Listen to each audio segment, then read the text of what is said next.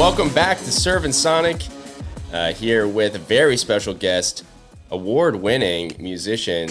It's true, man. It's true. You've won awards for your music. I've gotten awards. Yeah, you have. You got nominated for tons too. Yeah, I got nominated for you know what? Now that I think, I don't know if I've ever gotten an award for music directly. I think I've gotten awards for video stuff. Right. And then like nominated for like a lot of music things. But totally. Yeah. Unless I'm missing something, but I don't think I've won any music things yet, really. But hopefully soon. I mean, I declare like being on the Polaris like shortlist and long list like award winning, because like those lists I was are long so listed. good, I have never been shortlisted. Yeah, well, you were long listed for your most recent full length, right? Is that right? Or is it 2 full lengths ago now? I've been long listed every year for the past every time I've dropped a project since like maybe 2017-ish. Nice. I've been long listed, but I haven't cracked shortlist yet. Yeah, I mean, it's coming, man. It's coming. But anyways, Claremont II. We didn't even say the name. We just went on about the awards. Yeah, I know. Claremont II, Toronto-based rapper. Thank you so much for joining us. Oh, thanks for having me. On Servin. I got to ask something about Toronto artists that I'm always interested to know. What is the coolest neighborhood in Toronto? The coolest neighborhood in Toronto? I mean, I have to say Weston because that's where I'm from. Like, I mean, you bring it up a lot. Yeah. Yeah, I'm not allowed to say anything else.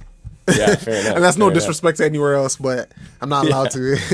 Is that where are you right now? Is like this Weston. your like home studio? But yeah. I'm locked up, cooped up,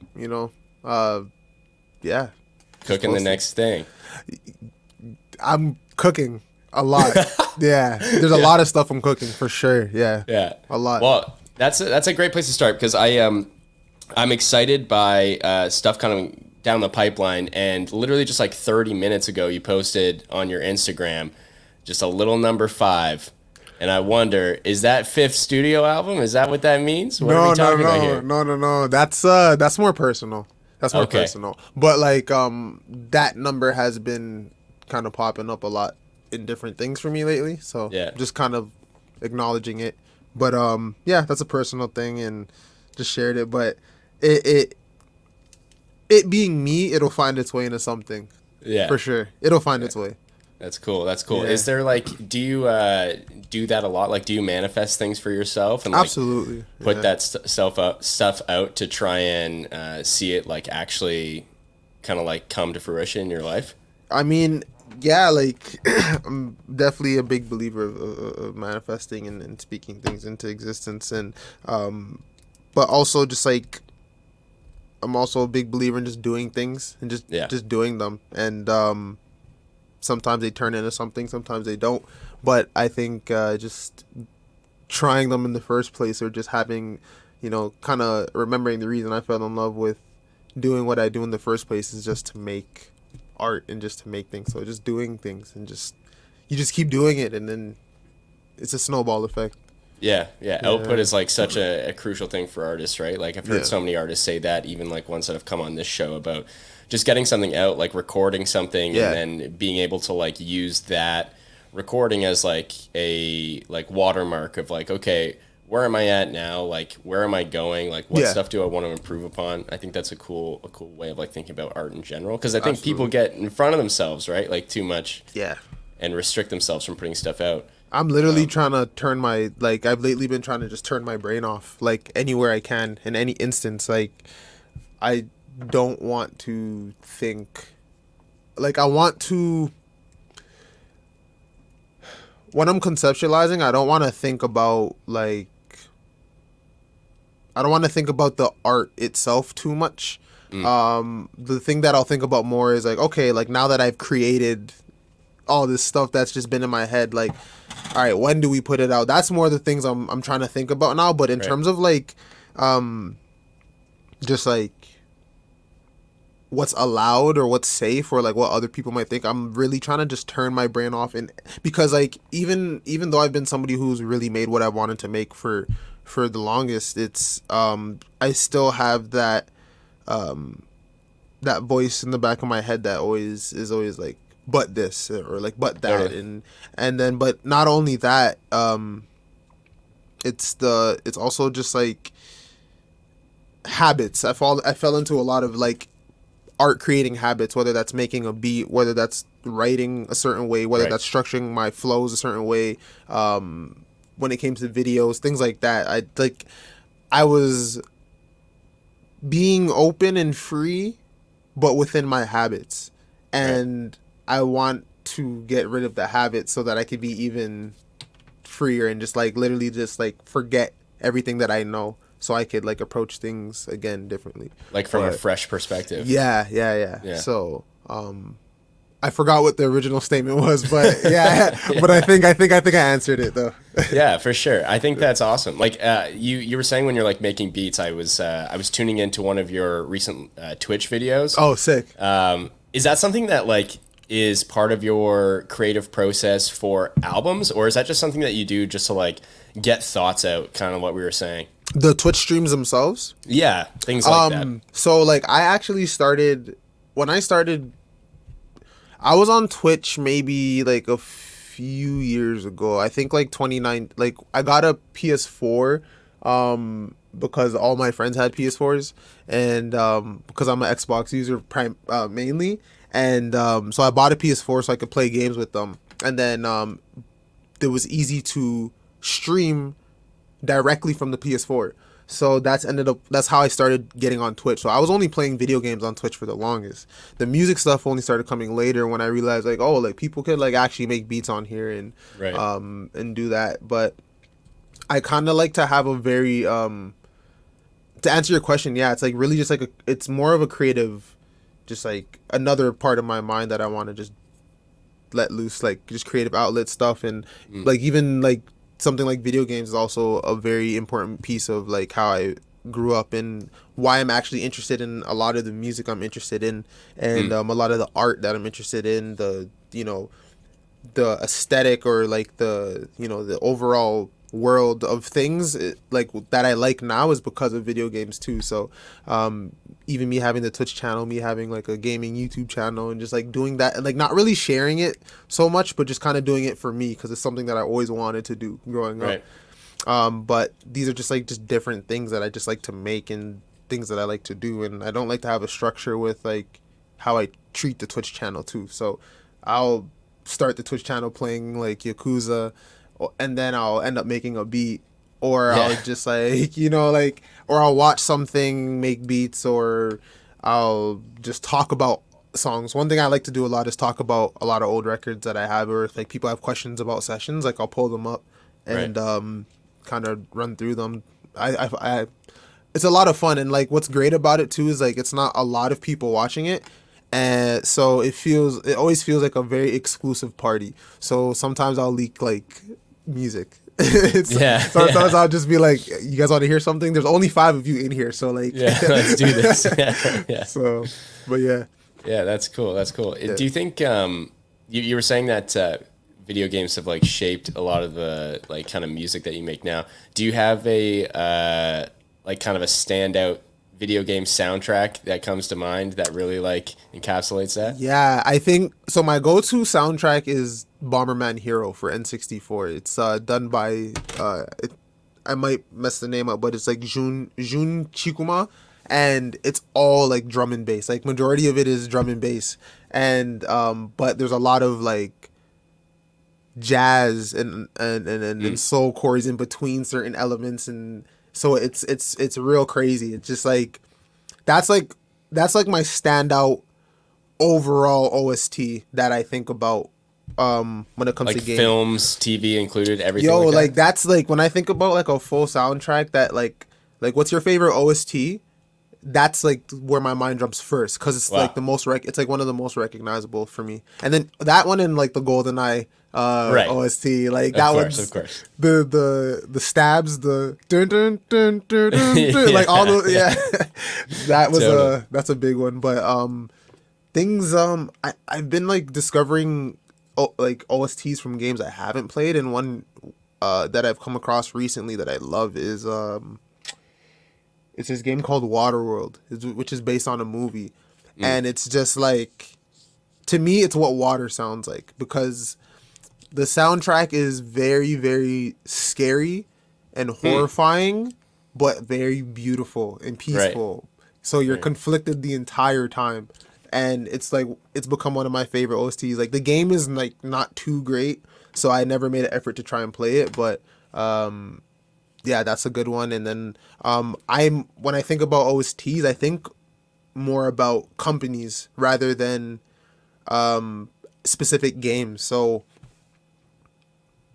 for a more like I guess obvious company, Sega, like the stuff Sega was doing with the jazz and the jazz R&B like chords with like very hyper, like there was funk elements, high there tempo. Was like but there was like everything was going on, and I really love those soundtracks, specifically their soundscape for the Dreamcast. So like when you turn the Dreamcast on and that sound, that no console, there hasn't been a single console I've turned on since hearing a Dreamcast that has made me feel like that. Like when I turn it on, the closest is PS2.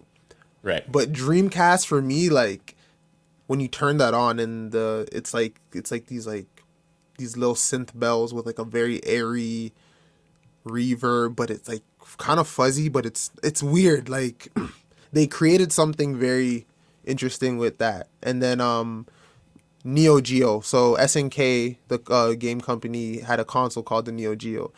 Okay. It's a very long story.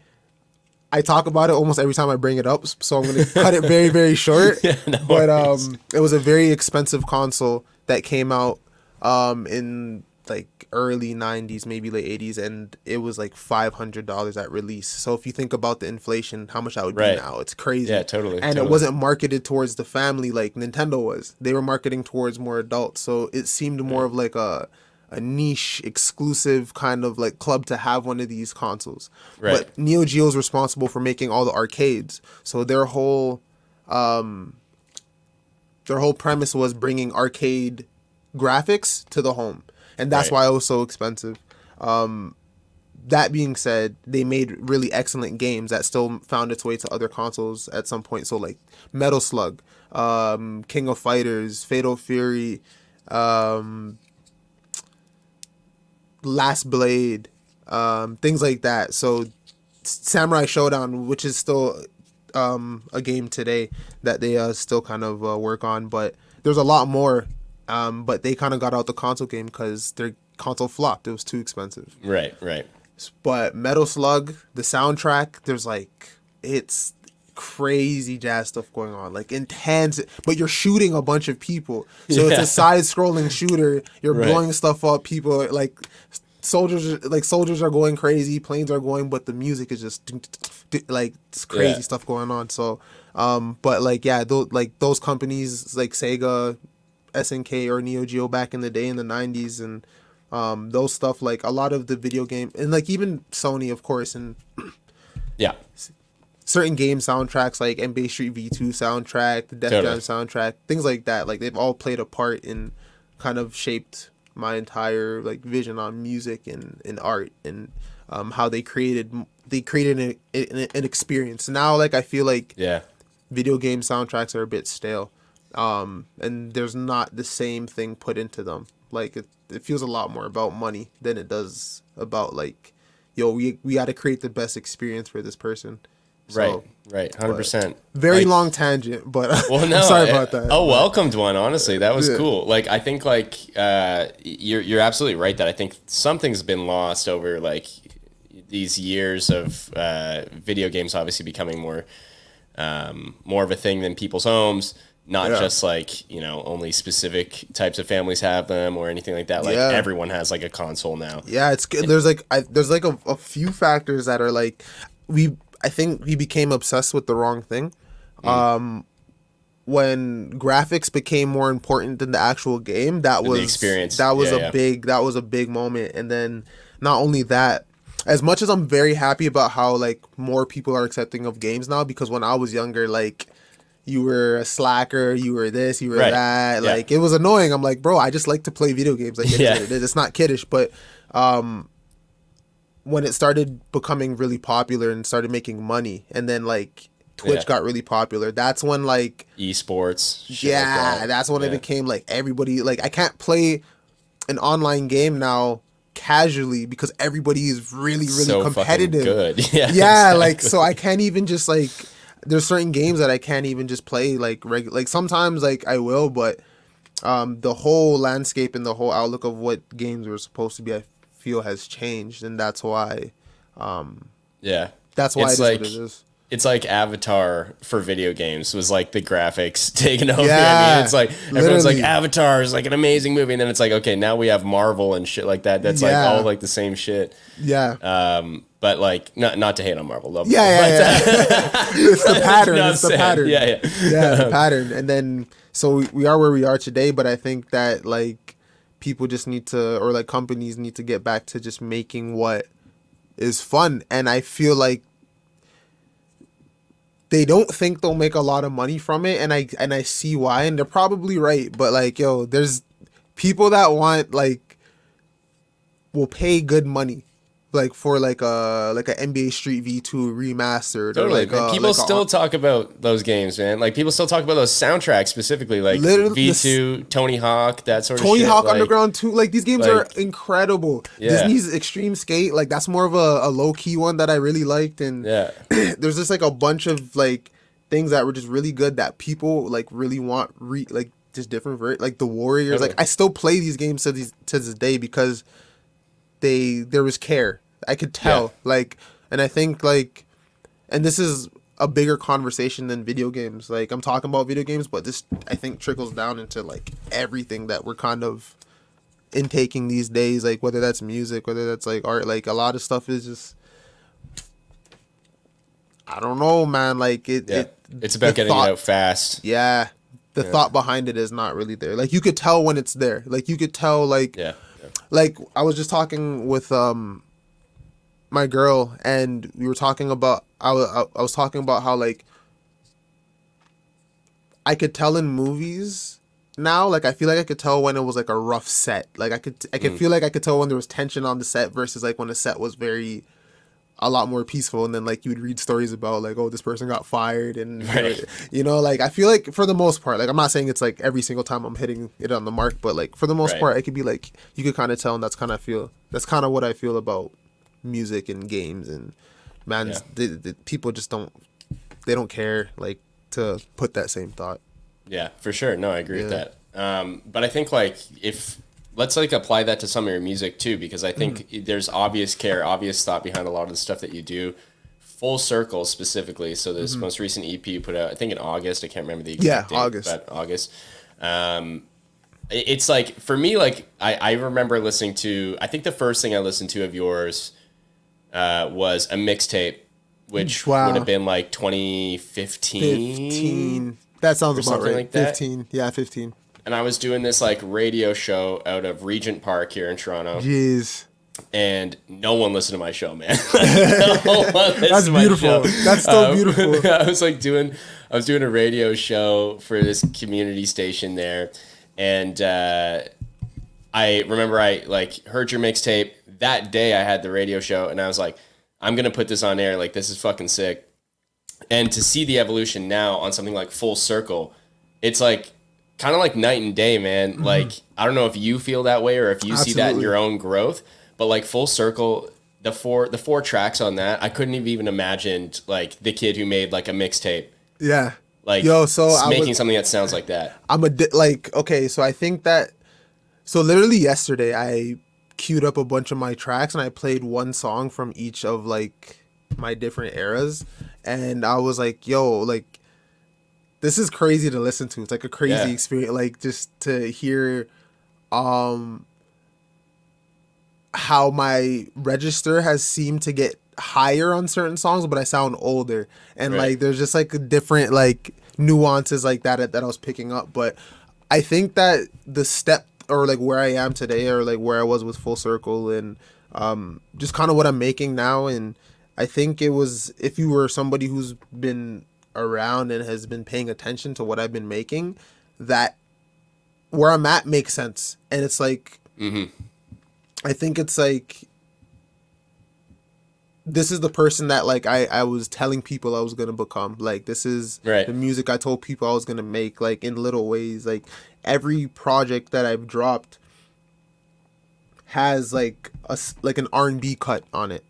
So like that's one thing that I never forgot about, and because I've always wanted to make R&B, and there's certain ideas I wanted to try, but the reason why it took me so long to even dive deeper or even more unsafer is because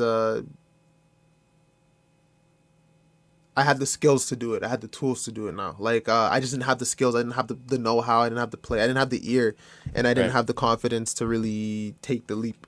So, yeah, like it's really cool to see where I've kind of gotten to. But I think the biggest thing is just seeing like this makes sense. Like this step makes sense. But at this point, like what people should also know is like not to expect anything from what I do. Like I'm just gonna like I will interrupt my entire rollout for something else. Like I don't care. Like I'll do absolutely anything. So to have expectations for what the next project's gonna sound like, I would say doesn't really make sense. But because you called the EP a prequel, right? I called it a prequel. I did.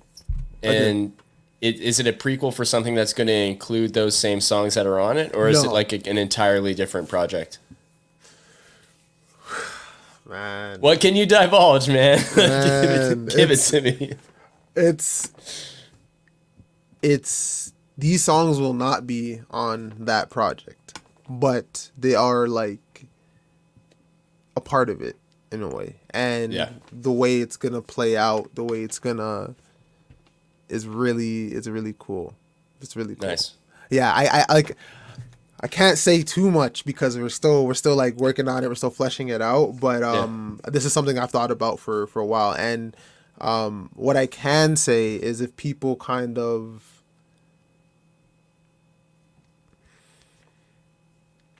what would you say as far back as people could go to be in like to understand this universe, or like how long have I been teasing this project? I've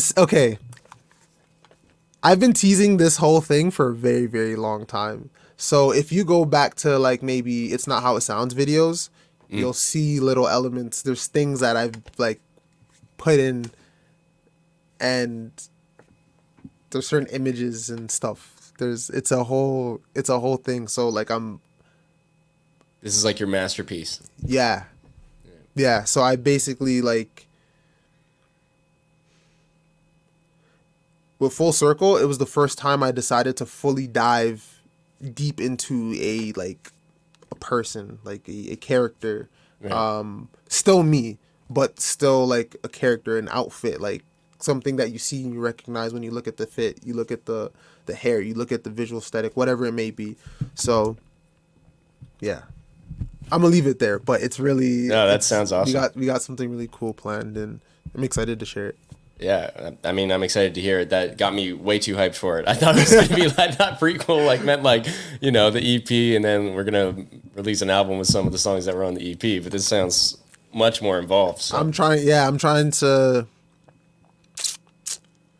Yeah. I'm gonna stop there. Yeah. No worries. Yeah. Keep the mystery alive a bit. But yeah, that sounds awesome. So with Full Circle, you've already mentioned it, like a lot more of like an R&B sort of sound. But I think something that again, kind of going back to that first album that I ever heard from you, and even like Quest for Milk and Honey, like, and you know, some of like your earliest kind of long format type albums, like you're like. I don't know if this is a great phrase or if you're gonna like this phrase or not, but like you're like a rapper's rapper, where it's like you're like very lyrical, like you are like constructing full stories within the span of a song, but then those songs construct a bigger overarching story, and like that's something that I think is like awesome personally. Like I love that sort of thing, but I think it's like a dying breed a little bit. Like, I don't think we get that sort of approach to albums as much as we used to. Is that something that you concertedly like really try to do, is like construct stories through the words that you're putting in your lyrics? Or are you just kind of like stream of consciousness, writing your lyrics out, and they just happen as they happen? Yeah, I mean, I think it's kind of a mix of both because I am who I am. I don't like all the experiences are mine and they're all a part of my story. And so no matter what I go into when I'm making a project, sometimes I won't even like sometimes a project will start one way and then end up to be something else. And that's kind of what happened with like a lot of my projects. They are going to be this and they end up that.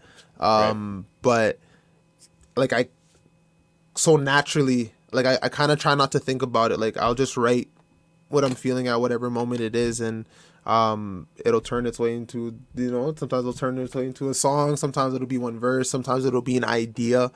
But sometimes even when I construct my stories, at least with the albums, I don't think about like this is the beginning of the album, this is how it's going to start, and this is the end, and this is the middle. It kind of just falls together because I'm going through whatever I'm going through at the same time, and I usually write the project around the same time. With the next project, it's very sporadic. I've like been recording that since 2019. And I finished it, what are we in 2022? I finished it last year actually.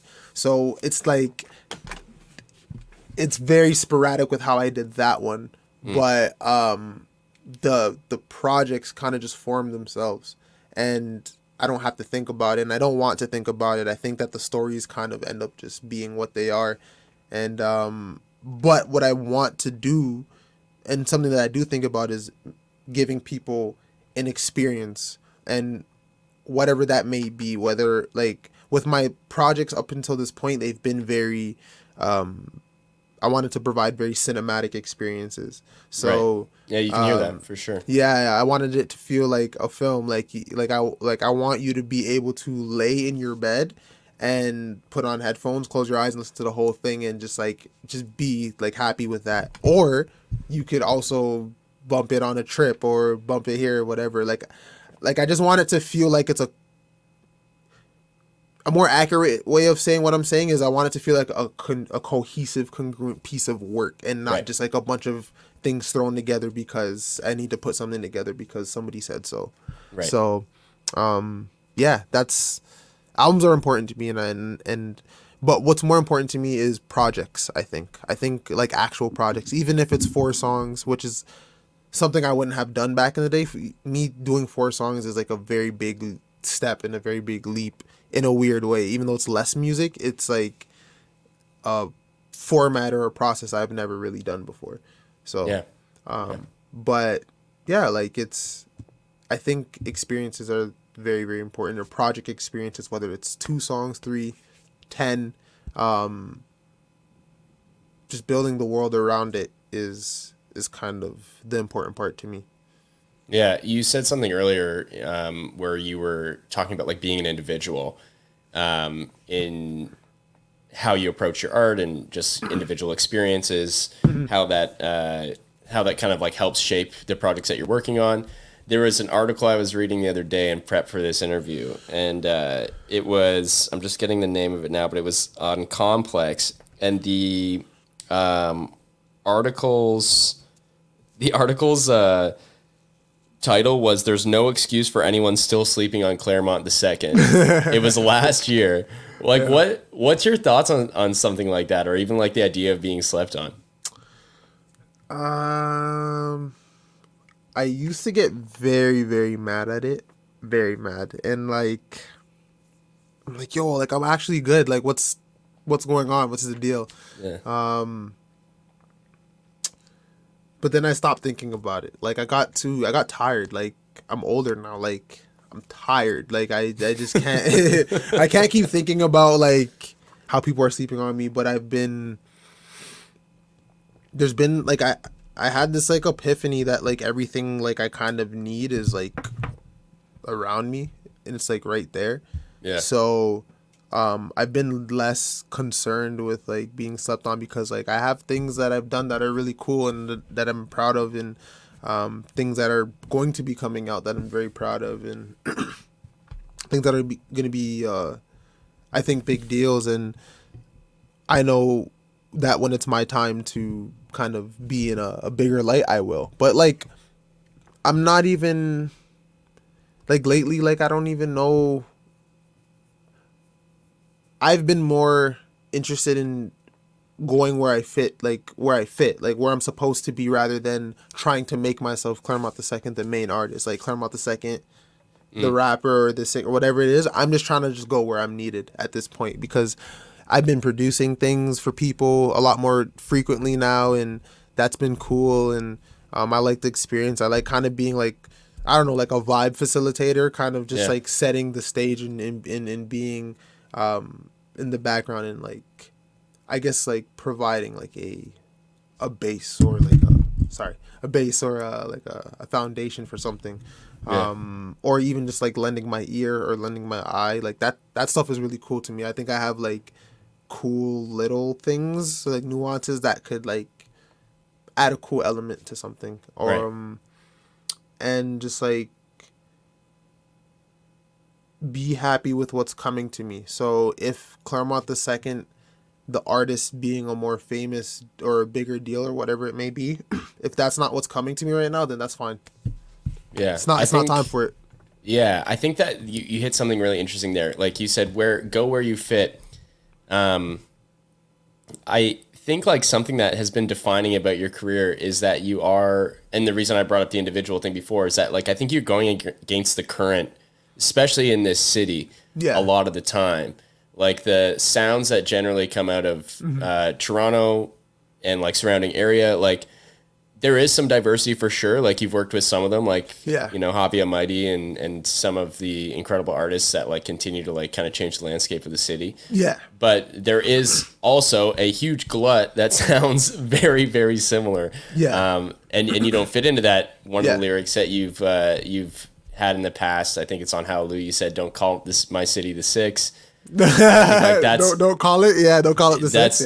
Directly reference that, right? Or like directly references that idea. So like where does that fit in your mentality now? But like going against the grain, and I think you sort of answered already, like finding places where you fit, but like does that continue to like motivate you in some sort of way? Yeah, so like what's the thing about that is like so when I say like even fitting in, like I'm more so talking about being more of a puzzle piece rather than like just kind of assimilating or like conforming, because I still think that you should make very different things. Like, and as I said earlier, the habits that I've been breaking out of, I've been like very, very blessed to be around people that I find that are incredible artists and incredible musicians and incredible minds. And old me would have been a hater and been like, yo, like why? I'm like they're too good, like they're, and like, and it would affect me, and like it would, and I don't know, like it'll push me, but like I don't really like what it kind of came from, because I was like, there's a little bit of jealousy. Now I'm like just extremely appreciative to be around all of it, and like just like stop, because like, yo, as I said earlier, Claremont the Second, the artist, is just not coming to me right now. I'm going to allow myself to be Claremont the Second, the fan, and just being the fan, and just being a like regular, and just being like posted up, just in the cut, just chilling, like just as a person, like is so something that I forgot, like because I've been making music for so long and trying to get to this certain stature and a certain status, that like I just forgot that like I could have fun and kind of chill out. But that being said, like I forgot where I was in the ballpark of, but oh yeah, making different things and going against the grain. Yeah, like just I still think that I've been around such amazing people, and they are just being around them and seeing them work. And these are people that I'm fans of, I consider amazing, and I'm like, how are you guys fans of me? Like I like you guys could do things I cannot do, right? But just being around them has broken my habits of how I even like approach just anything now.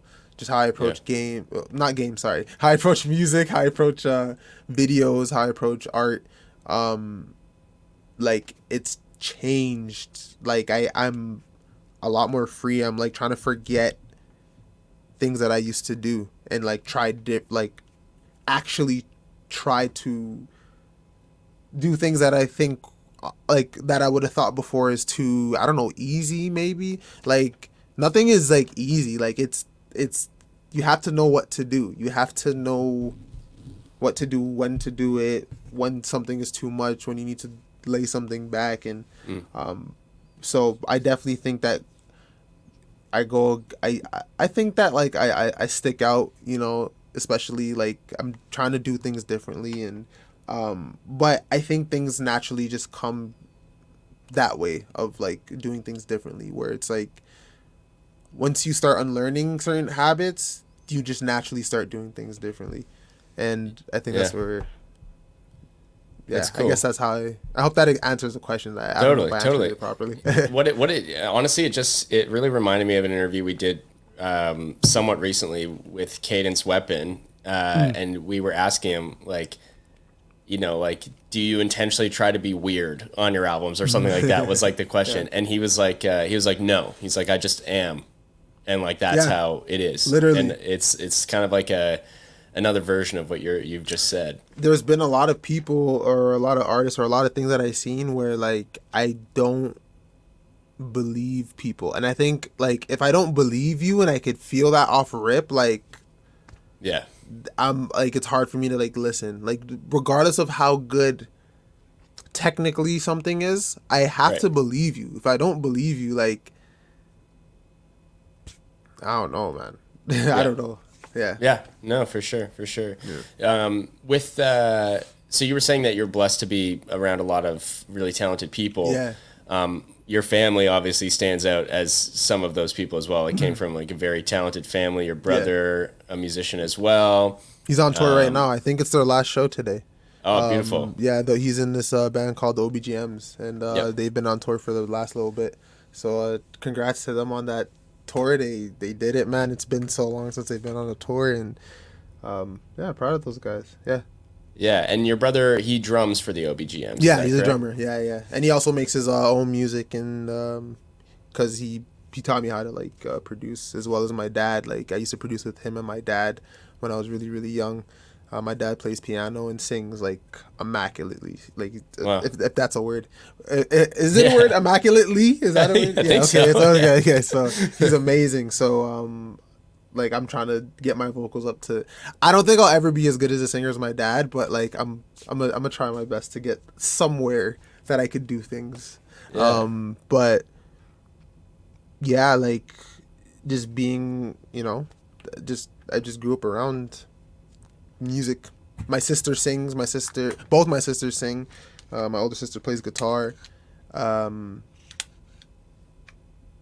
like a musical family, man. Yeah, like, literally. So I know your brother drums. Obviously, the OBGMs are like a beloved Canadian rock band, right? Which is awesome. But I've heard that you're a drummer too. Yeah. Why aren't you in a rock band, man? My kid's right here. Oh, is it a digital kit? No, it's real. Oh, okay. Didn't get a good look at it. Maybe. What do we got? We got So I have a mix of drums. Oh, beauty. Yeah, so like I like my cymbals pretty dry, but like I have what's it called? This is like a 13-inch snare, and then I have like a 14-inch snare right on this side right here. That's a little bit deeper. And you know, and then I have like different skins, like a bunch of like more drier tone skins, because I just felt like it worked better for like what I was making, and that's what I ended up using on like Full Circle and stuff. That's awesome. I'm actually not in the OBGMs because I'm 10 years younger than everybody. Yeah. So like when the OBGM started, like I was too young to just be anywhere. Like I'm 10 years younger than my brother, so. Yeah. I would have been in the band. I would actually like kind of rehearse with them sometimes. Yeah. But yeah, I was too young, and then by time I probably couldn't get in the band if I asked. But it's all good. It's all good. Well, but, you got because your brother, he goes by the rap name or the rap pseudonym Cola H. Now. Cola H, yeah. He's been on a couple things with you on your records. Are we going to be seeing a full length Cola H or another collab coming in the future with Claremont? I don't know, man. I've been I don't know, man. I haven't spoken to him in a little bit. Like we used to, like once he wasn't on tour, like we'd speak like a lot more frequently. Right. So I don't know. We'll see. Like I don't even know what he's planning to do with like his project or his music. But like I do want to do some. I have ideas. That's all I can say. I have really like. We need a Toronto Clips. You know what I mean? Like that's what we're waiting for, man. Yo, listen. I have a lot of ideas. Yeah. I just have like my brain's been working, like it's just been going. So, but yeah, like we'll see what he's doing. I'll ask him. I'll ask him.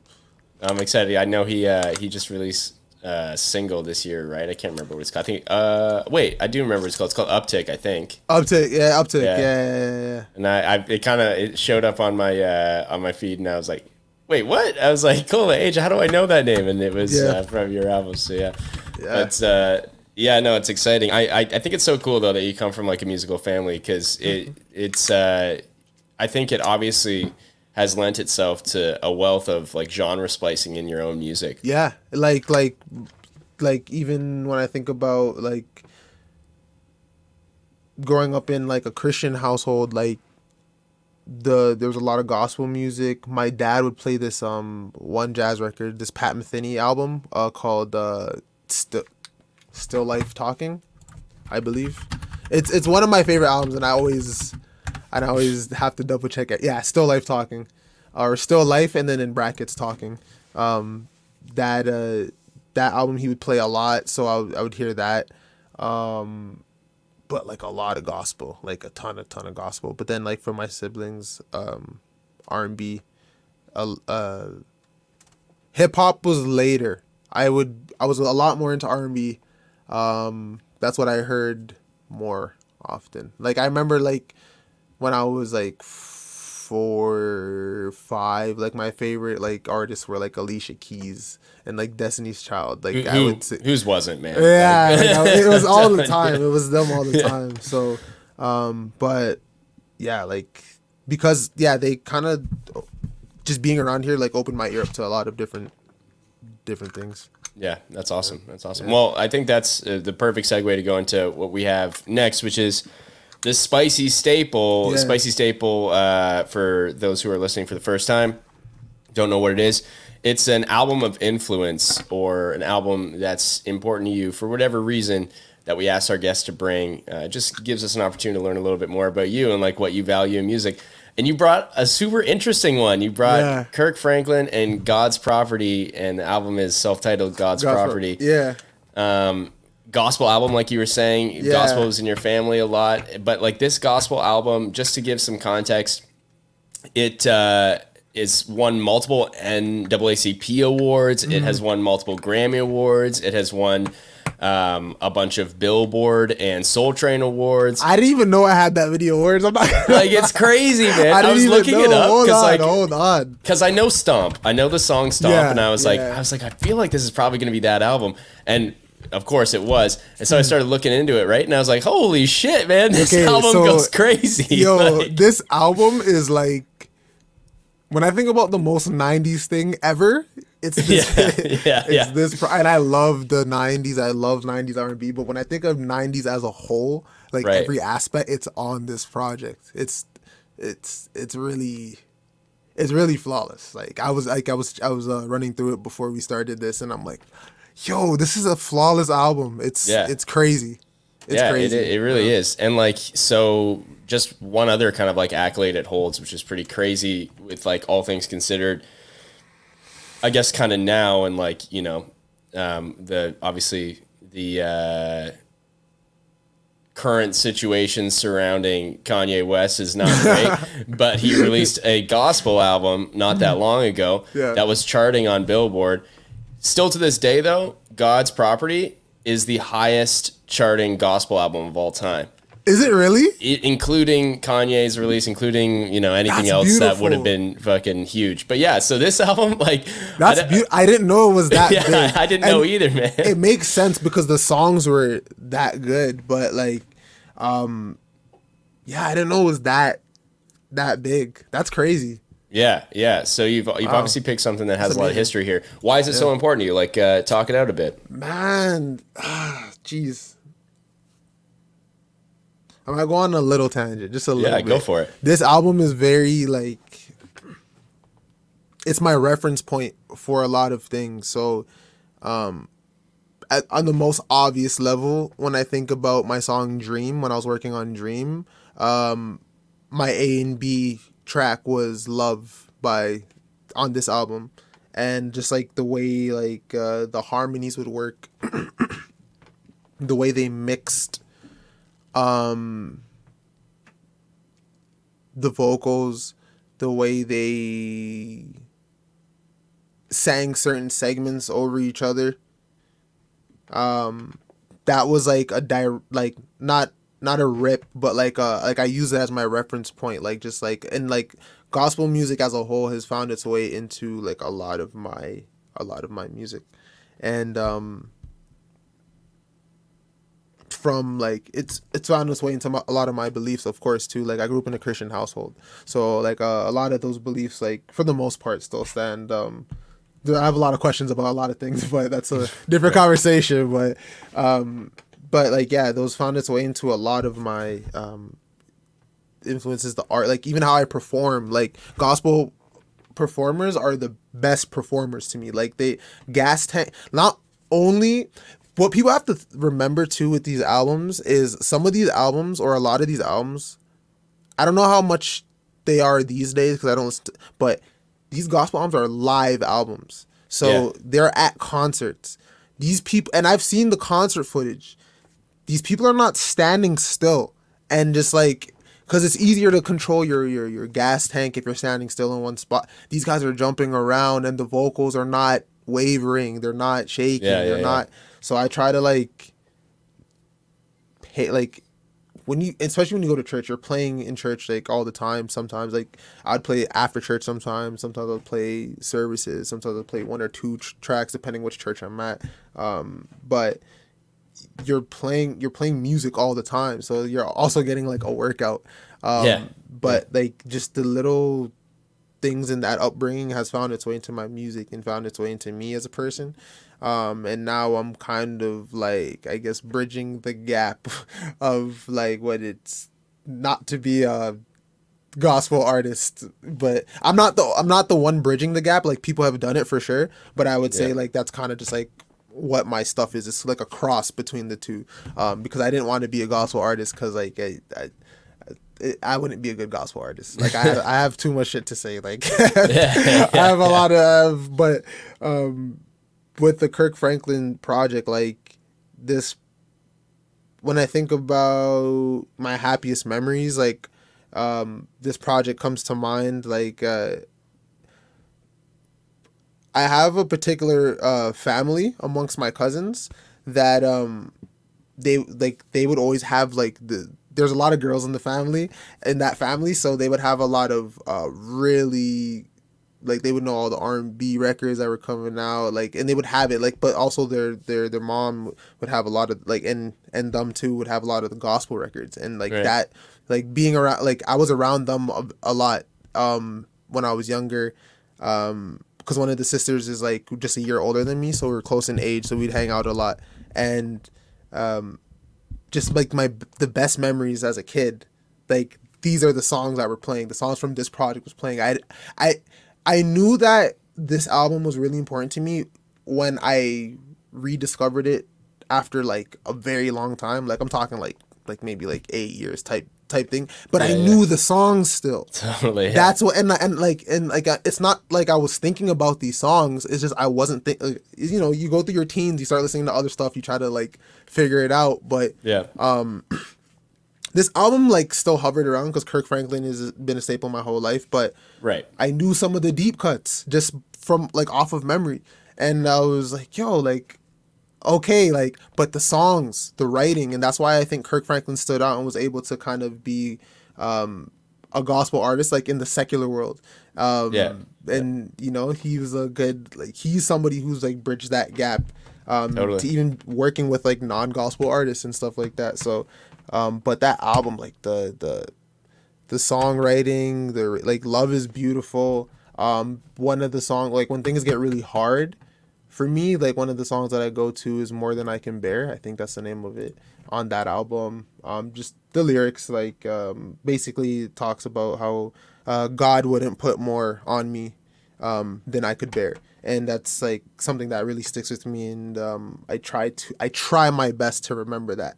So when things are getting difficult, like I try my best to, but like, man, the harmony game, insane. Like, and it's like, it's not only gospel harmonies, but it's like gospel harmonies and 90s harmonies. But even though like 90s R&B harmonies come from gospel harmonies, but like 100%. There's stings though. There's like little, you know, and so I think, and like my mind from this album immediately goes to a bunch of different places. So obviously going to my cousins that would play a lot of Kirk Franklin, and they would also play like a lot of Aaliyah. And like when I think about those harmonies too, and like I've recently like been listening to Aaliyah's album. Is it just Aaliyah? Is it the one with Timbaland? Like, yeah, We Need a Resolution. Yeah. Timbaland produced a few on that. I just been recently like rinsing through that, but like all of these things are connected. Like, and then even when I think about my influences, like my favorite artists, so I think about like people like Prince or George Clinton and Funkadelic and, you know, Parliament and D'Angelo. They all, even on the Kirk Franklin God's Property album, they sample Funkadelic. They sample One Nation Under a Groove. Like that's like, and then so when I think about like, you know, like Funkadelic's here, and then Prince is somebody who's like a big George Clinton fan, and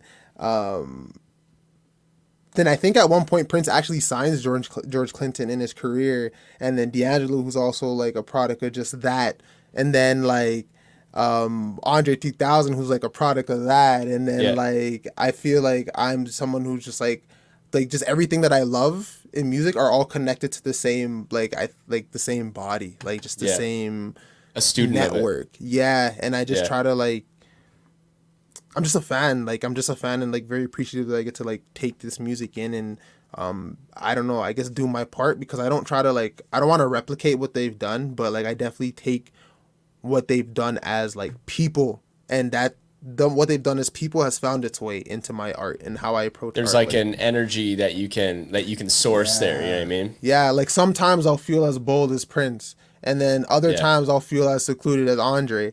But like nonetheless, these are still people that I feel musically are in the same world, and still have the same kind of like the voice. Like there's a voice, and like they move a specific way, and I try to tap into that as much as I can, and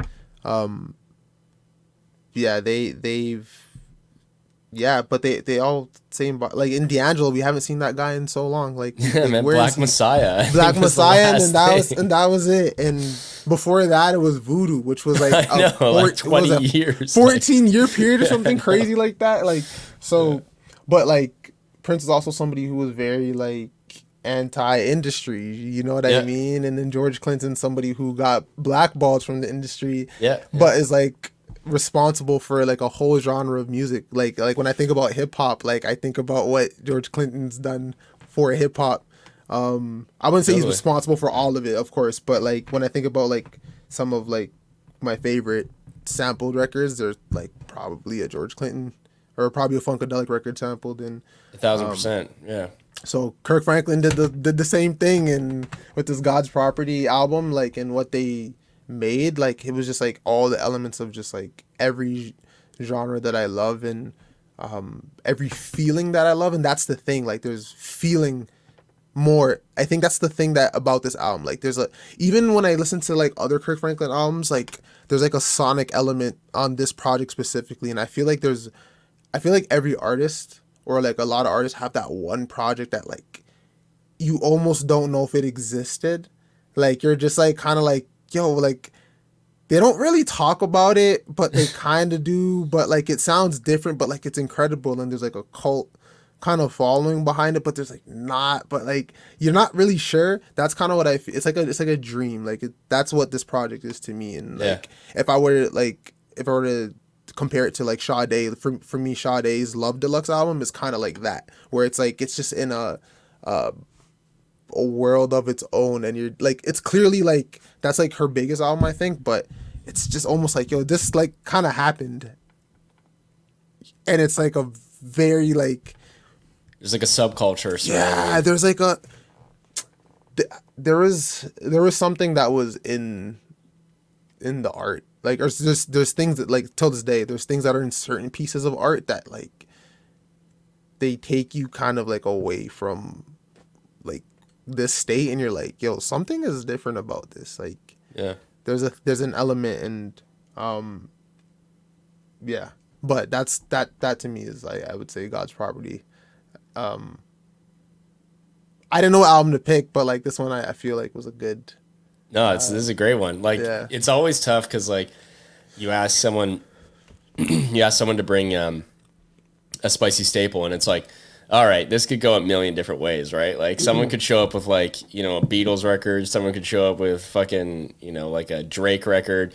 Like the variance, you know what I mean? It's like so wide. So to have something that's like really unique and like maybe is not the first thing people think of when they are thinking of like short lists of most influential albums is like such a cool thing to bring, and I appreciate. And I got a tough question for you though.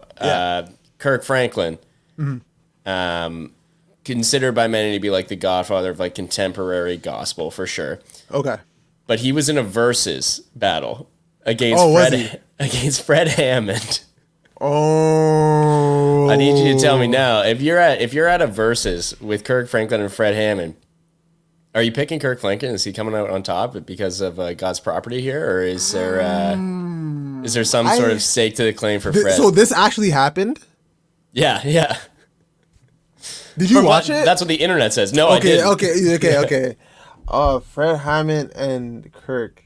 Damn. I might just have to let them just be them, and they both win because they both have they both have like Kirk, like, okay, like, because I don't usually think that the most famous artist is necessarily like the best, or like I don't really think anybody's like the best anymore. I'm kind of like, yo, whatever I'm feeling at whatever moment is whatever I'm into, for sure. But the catalog for both of these guys is deep, and I think the only reason that Kirk Franklin is bigger is because he kind of well, not the only reason, there's probably more, there's definitely more, like there's a lot more actually. Like Kirk Franklin's human, his writing is human, and the writing of the songs were human, and they felt more personal, and they felt like I could play Kirk Franklin's love song I could play that, and it could just seem like a love song with the choir, even though they say Jesus in it, but it's still like there's a way that it translates. I think Fred Hammond is more like it's a lot more, I would say, gospel, even though he's still like, he's contemporary too. He has some bangers too. I don't know. Like Spirit of David. Yeah, that was a good project too. It was very 90s as well. Damn. I don't know. So I haven't kept up with, like, to me, like, gospel music wasn't the same after a certain year. And I haven't kept up with like a lot of like new stuff. So like anything like 2010 on, I'm not like super crazy about. Well, like the 90s was that golden era of like that contemporary gospel, right? The 90s gospel, but like even in the 2000s had some really crazy stuff. Like Ty Tribbett had some amazing, like, his projects were amazing. Ty Tribbett is another person who's connected to the same thing. His album Life was actually mixed by Russell Elvado, who's D'Angelo's mixing engineer. That's crazy, yeah. And I think James Poyser was a producer on Ty Tribbett's album. So like, so that album sounds very R&B. It's gospel, but like it's another, you know. Yeah. But yeah, like I think from like 90s up, but like even before that, there was still amazing gospel records, like old like hymns, and then even the stuff that was not hymns. There's like a lot of great stuff from the 80s too. But like like Mavis Staples and like that era shit. There's a lot. Totally. But yeah, like I don't know who wins between the two, just because I would have to actually like, I would either have to watch it, but the only thing is I would not trust them putting together their set for me. So I would have to listen to, I would have to go through their catalogs myself. Yourself and put curated. and put like a top 10 and then like a top 10. But I think personally, I think that Kirk Franklin to me has more important songs. Like I think if I'm... He's got the slight edge, eh? Yeah. You know what? I can't even... I don't know if it's slight. I think the catalog like of hits are like fat, but like they're not just hits. They're like really good songs, and then even the deep cuts are also really good songs. Yeah. I have to go through more Fred Hammond deep cuts, I think, but they're both amazing, man. Like it's so hard for me to compare things now too and do things like verses, because like I've been on this thing where like I'm just enjoying things for what they are in their own world.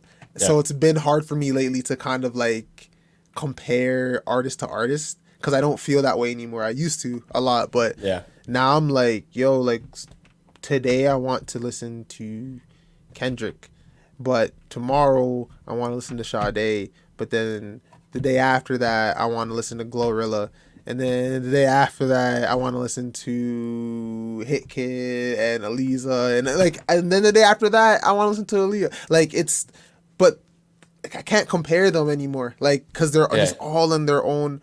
The Part only of thing the experience.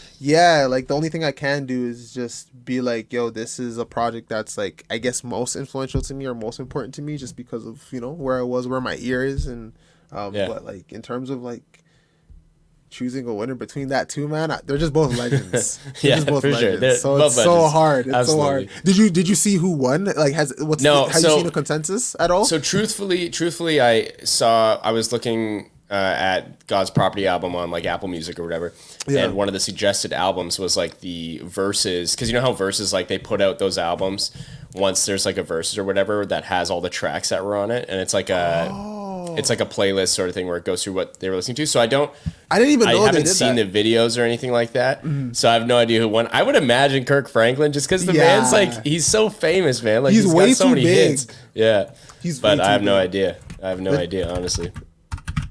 But I think like crazy. The Verses like mentality though, you're absolutely right. Like I think like that is it's so fun to like partake in, to like be like a like person to watch, but it's so hard to like be a person actively in it, especially if the artists are like comparatively like very close, which in this case they are. So like I think with me in Verses too, like I think I actually like. So I'm not like, because I'm like enjoying things for what they are, doesn't mean I'm completely like, I just don't like, I wouldn't use the word judge, but like I still have thoughts about certain things. So like I've been watching certain verses and I've been like, man, you shouldn't have played that song. Like if you played this like at this time, like this is how this would have worked for you, and this is probably how you could have taken the edge. Like, you know what? I watched the verses. I think it was Nelly versus Ludacris, and I was mad at Luda, even though I think Luda won across the board. I think like the general consensus was that Luda won, but I was mad that Luda didn't play Baby. Now, I know Baby with Justin Bieber is like the most hated track ever. Like it was like the most disliked YouTube video. Like people don't like the song, but in the context of a battle, it would have been sick to be like, I have a Justin Bieber feature. Yeah. And this guy's that would have been really funny and really cool to do. But like, I know like, I don't know, people don't do like stuff like that, but that would have been really sick. Because people's like egos are on the line, you know what I mean? Like they're not trying to like I don't know. They still want to like. I think the thing about Versus is like it's usually people who are past their prime or like have like already had their catalog kind of in the back in the back mirror, and now they're like on to other things like Yeah. acting or whatever they're doing. It's changed now too, like the way they do verses. Like I feel like it's more of a performance now than it is like 1,000%. Yeah. I feel like like I it's a saw the performance, like the Bow Wow one, and I was like, what even is this? Like, this is crazy. Like, they're rapping like to people and shit. And I was yeah, like, yeah. what is going on, man? It's very different. Yeah, but no, I think a Kirk Franklin, Fred Hammond versus would go pretty crazy. So Yeah, I'm trying to have listen find to the that. video. Yeah. Yeah. Well, I gotta say, man, it was honestly a pleasure to get to chat with you, and you're like such a, I think, like shining light in Toronto specifically and the music scene here, because I think a lot of people have their opinions of Toronto's music scene and have their opinions of what it is. But like I implore anybody who hasn't listened to your stuff yet to check it out, because you are definitely someone who is carving out a completely different way to think about Toronto art. So I think that's really cool. Thank you so much, man. I appreciate that a lot. I appreciate you having me and asking me to do this. It means a lot to me. Yeah, man, of course. So we'll have to have you back sometime. Hopefully when that magnum opus drops, man. You've got me stoked for this, so I can't wait till it comes out. I'm so mad that I amped it up this much. Oh, man. No, man, it's good. It's good. Literally every full-length album that you've dropped, like, probably just because I'm a huge fan too, but like there's like no skips on any of these albums, man. So you have nothing to worry about. Like it's gonna be awesome. And if Full Circle is any sort of indication of the type of like thought process that you're putting into the album, it's gonna be awesome, dude. So thank you. Yeah, I've just really been stoked. like letting myself go and even with this next project, like before I get out of here, like just like. As I said, like I was working on it for a very, very long time. Like the first version of the project was actually completed in 2019, and then I wanted to kind of build some hype before that because I want people to hear it. Yeah. And that's how It's Not How It Sounds came about.